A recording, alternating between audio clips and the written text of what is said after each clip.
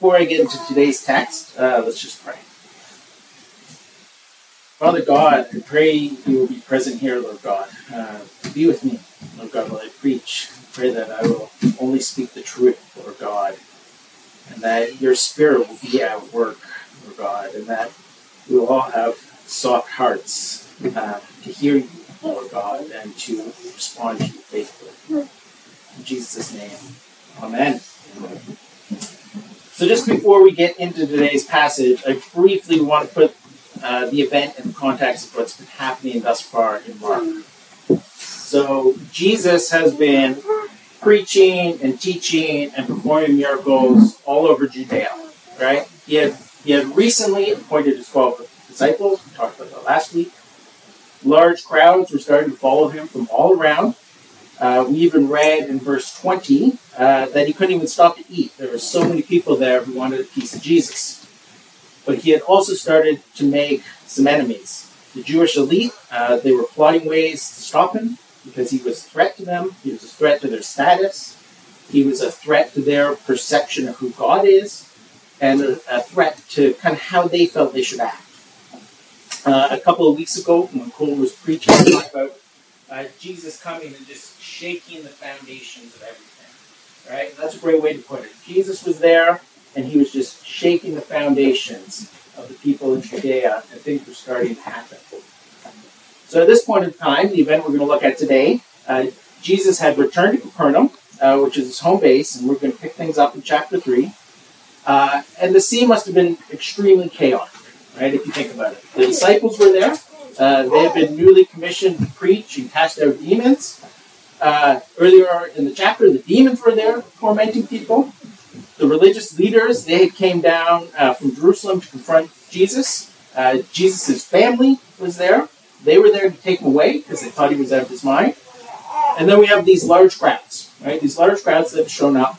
There are people who had heard Jesus preach or seen or experienced his power firsthand, and they had started following him. And there was such a great number of them earlier on in the chapter. We read about them rigging a boat so that Jesus, if need be, could avoid getting crushed by the crowds. So with this picture in mind, right, kind of this chaos in Capernaum, all right, we're going to start to pick it up. And we're actually going to pick it up at verse 20. So this is chapter 3, verse 20. So, and he, that's Jesus, came home. And the crowd gathered again to such an extent that they could not even eat a meal. When his own people, so that's his family, heard of this, they went out to take custody of him. For they were saying, he has lost his senses. And the scribes, that's the religious elite, who came down from Jerusalem were saying, he is possessed by Beelzebub, and he cast out demons by the ruler of demons. So just pause there for a minute. So before we get into the meat of the text, I want to just point out the scribes' skepticism, it's not entirely wrong. Right? In the Bible, we're told that we should be testing the Spirit. We're warned about false teachers coming. We're told to work out our own salvation with fear and trembling. So when we first encounter Jesus in our lives, like the scribes, right, we should wrestle with the question, who do I believe Jesus is? Right? It's a really good question to wrestle with. In fact, it's the most important question there is. And it's a question that Mark wants to answer in this book, right? Who is Jesus? But where the scribes fail is that they're not going into this discourse with the intention of honestly answering that question. They had already made up their minds that Jesus did not fit their idea of what the Savior should be like, and he was a threat to them. So they made up an excuse that enabled them to reject him. They say that Jesus must be in league with the devil. This really is the scribes just grasping at straws, trying to save face. Because you see what had happened by this point in Jesus' ministry is that he had demonstrated his power to heal, he had demonstrated his power to cast out demons, and he had done it very publicly. And he had done it often enough that even his enemies were convinced it was legit. Right? They didn't show up accusing Jesus of being a fraud. Right? They knew that he had really, truly healed people. They knew that he had really, truly cast out demons. It is likely that at least some of them had witnessed him healing at least one person, being the man with the withered hand we talked about a few weeks ago. But instead of humbly following Jesus, like the crowds and the disciples did, they try to find a way to dismiss him, rationalizing it any way they can. And Jesus responds to them. So this is continuing at verse 23. And he, Jesus, called to them, it's the scribes, called them to himself and began speaking to them in parables. How can Satan cast out Satan? If a kingdom is divided against itself, that kingdom cannot stand. If a house is divided against itself, the house will not be able to stand. If Satan is risen up against himself and is divided, he cannot stand, but he is finished. But no one can enter the strong man's house and plunder his property unless he first binds the strong man, and then he will plunder his house. Just pause there again. So Jesus is responding to the scribes, and he's responding to them with parables. And his response is very gracious. Right? One thing that really struck me as I was thinking about this passage is that Jesus called to them. Right? You have this big crowd there, right? It is very chaotic, and it is Jesus taking the time to call them out of the crowd to correct them. Personally, I think if someone accused me of being Satan's minion, I wouldn't be so nice, right? But he is trying to enlighten them, and he's trying to show them how foolish their claim is. You know, he points out the obvious, right? That in a war, armies don't run around shooting themselves. And when civil war breaks out, I mean, nobody wins. Typically, it just decimates the nation. And that their claim is at one level very foolish. But there's actually something much deeper in these verses that would have set out alarm bells in the heads of the scribes. I am not a biblical languages scholar, but in preparation, I read a few commentaries. And one thing that many of them pointed out is that Jesus is making a very strong connection to Isaiah 49. Right? And the scribes who were experts in the scriptures, they would have picked it up. Right? In Isaiah 49, written hundreds of years before Jesus showed up in Judea, it's written, "Can plunder be taken from the warriors, or captives rescued from the fears?" But this is what the Lord says. Yes, captives will be taken from the warriors, and plunder retrieved from the fears. I will contend with those who contend with you. Of your children I will save. You see, in Jesus' response to the scribes, he makes it clear that his power over Satan is because he has bound Satan. He has subdued him. And now he is plundering Satan's domain on earth, rescuing his people. Right? He is contending for the people of God. He is, in a way, he is boldly claiming the fulfillment of Isaiah 49, which we read earlier today. We didn't read it all. But it's this glorious passage where we read about prisoners being set free, the hungry being fed, the thirsty being given water. God himself is there with compassion, comforting his people. And we have seen, or we will see, much of this in Jesus' ministry, where he feeds the crowds that are hungry. He freed people from the bondage of sin and the devil. He had tremendous compassion and comforted those that were hurting. Right? He is the fulfillment of the Old Testament prophecies. And it leaves you wondering, why didn't the scribes get it? Like, why didn't they get it? I read a quote from Ray Orland about this passage, and he said, "Hidden until the time is right, he emerges in history to conquer, not by military might or cultural imperialism, but with the force of truth. This is Jesus." We are not told if the scribes that were there, if they were convinced or not, by the truth of what Jesus said, and by the truth of Jesus' claims. And in some ways, for us today, it doesn't mean that. But what does matter is, who do we believe Jesus is?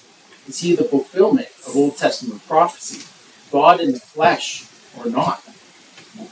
From the lack of response of the scribes to what Jesus says, and from what Jesus says next, though, it seems as though the scribes remained in their transient, but also without any answer.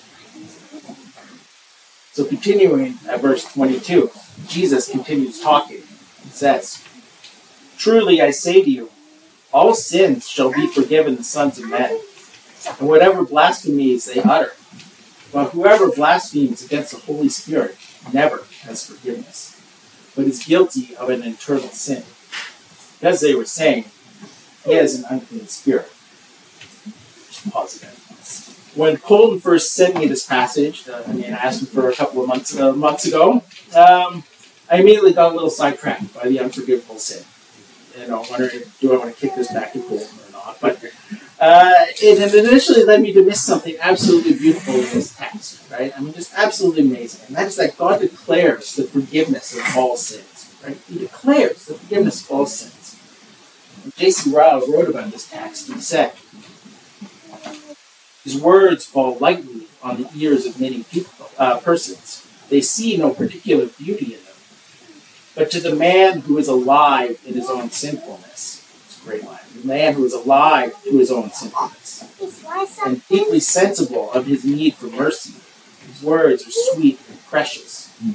All sins shall be forgiven. Sins of youth and age, sins of head and hand and tongue and imagination, the sins against all of God's commandments, the sins of persecutors like Saul, the sins of idolaters like Manasseh, sins of open enemies of Christ like the Jews who crucified him, the sins of backsliders from Christ like Peter, all may be forgiven. The blood of Christ can cleanse it all away. The righteousness of Christ can cover all and hide all from God's eyes. And this should give us tremendous comfort that Jesus has taken away all of our sins, right?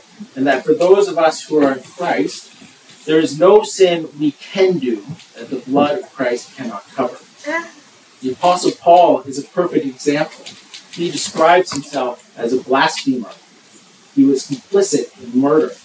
He persecuted the church. But unlike the scribes that we read about here, when he came face to face with Jesus on the road to Damascus, he humbled himself and followed him, and his sins, which were many, were taken away from him. So for us, we can have confidence that we have or will be forgiven the worst things we have or ever will do and live without shame. It was Paul himself who wrote, very aware of his own sinfulness, there is now, therefore, no condemnation for those who are in Christ Jesus. None. So that leads us to the very important question. What is the unforgivable sin? Okay. Every commentator I read said the same thing. Okay. He said it's not a single act you do, but it is a state of being. It is a state of being. It is the scribes. They had seen the power of Jesus. They had seen his mighty acts. They had the truth told to them by Jesus himself. They witnessed the same grace and beauty that led many people and the 12 disciples to drop everything and follow him. They knew the scriptures and the prophecies that pointed to Jesus. Then Jesus himself preached to them. But they hardened their hearts and they turned their backs on it. And that is the unforgivable sin. To see and experience Jesus to the point where ignorance can no longer be claimed, but to still reject him. They did not heed the words of Psalm 95, which we read earlier. Today, you hear his voice. Do not harden your hearts. My hope and prayer for the people of Redemption Church, and especially for kids whose faith is just new or forming, is that we will not have hard hearts like the scribes, right? But we will have soft hearts, hearts that hear Jesus, that allow Jesus to shape us and guide us and mold us, hearts that are humble and obedient to the King, just kind of recognizing what he did for us, right? And we can all be like the scribes in some ways, right? We all can be. We all have a picture of God in our head that we want, that is not perfectly aligned with the God who is, right? George Sinclair, once when he was preaching, and it's stuck with me ever since, he said, we all have parts of our doctrine that are wrong, right? And someday we're all going to stand before God and find out what we have wrong, right? And that's not to say that doctrine's not important. It really is. But what it does mean is that we should all be open to the Holy Spirit working through the church and through the scriptures to constantly be reforming us and shaping us and constantly correcting us and growing us. So just continuing at verse 31. Then his mother and brothers arrived, and standing outside they sent word to him and called him. A crowd was sitting around him, and they said to him, "Behold, your mother and your brothers are outside looking for you." Answering them, he said, "Who are my mother and my brothers?" Looking about at those who were sitting around him, he said, "Behold, my mother and my brothers.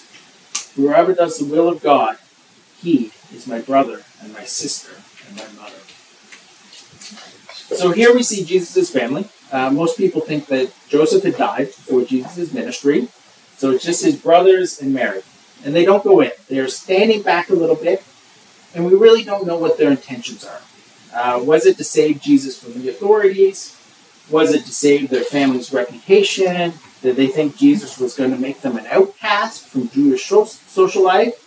Did they just think he was crazy, or some combination of them all?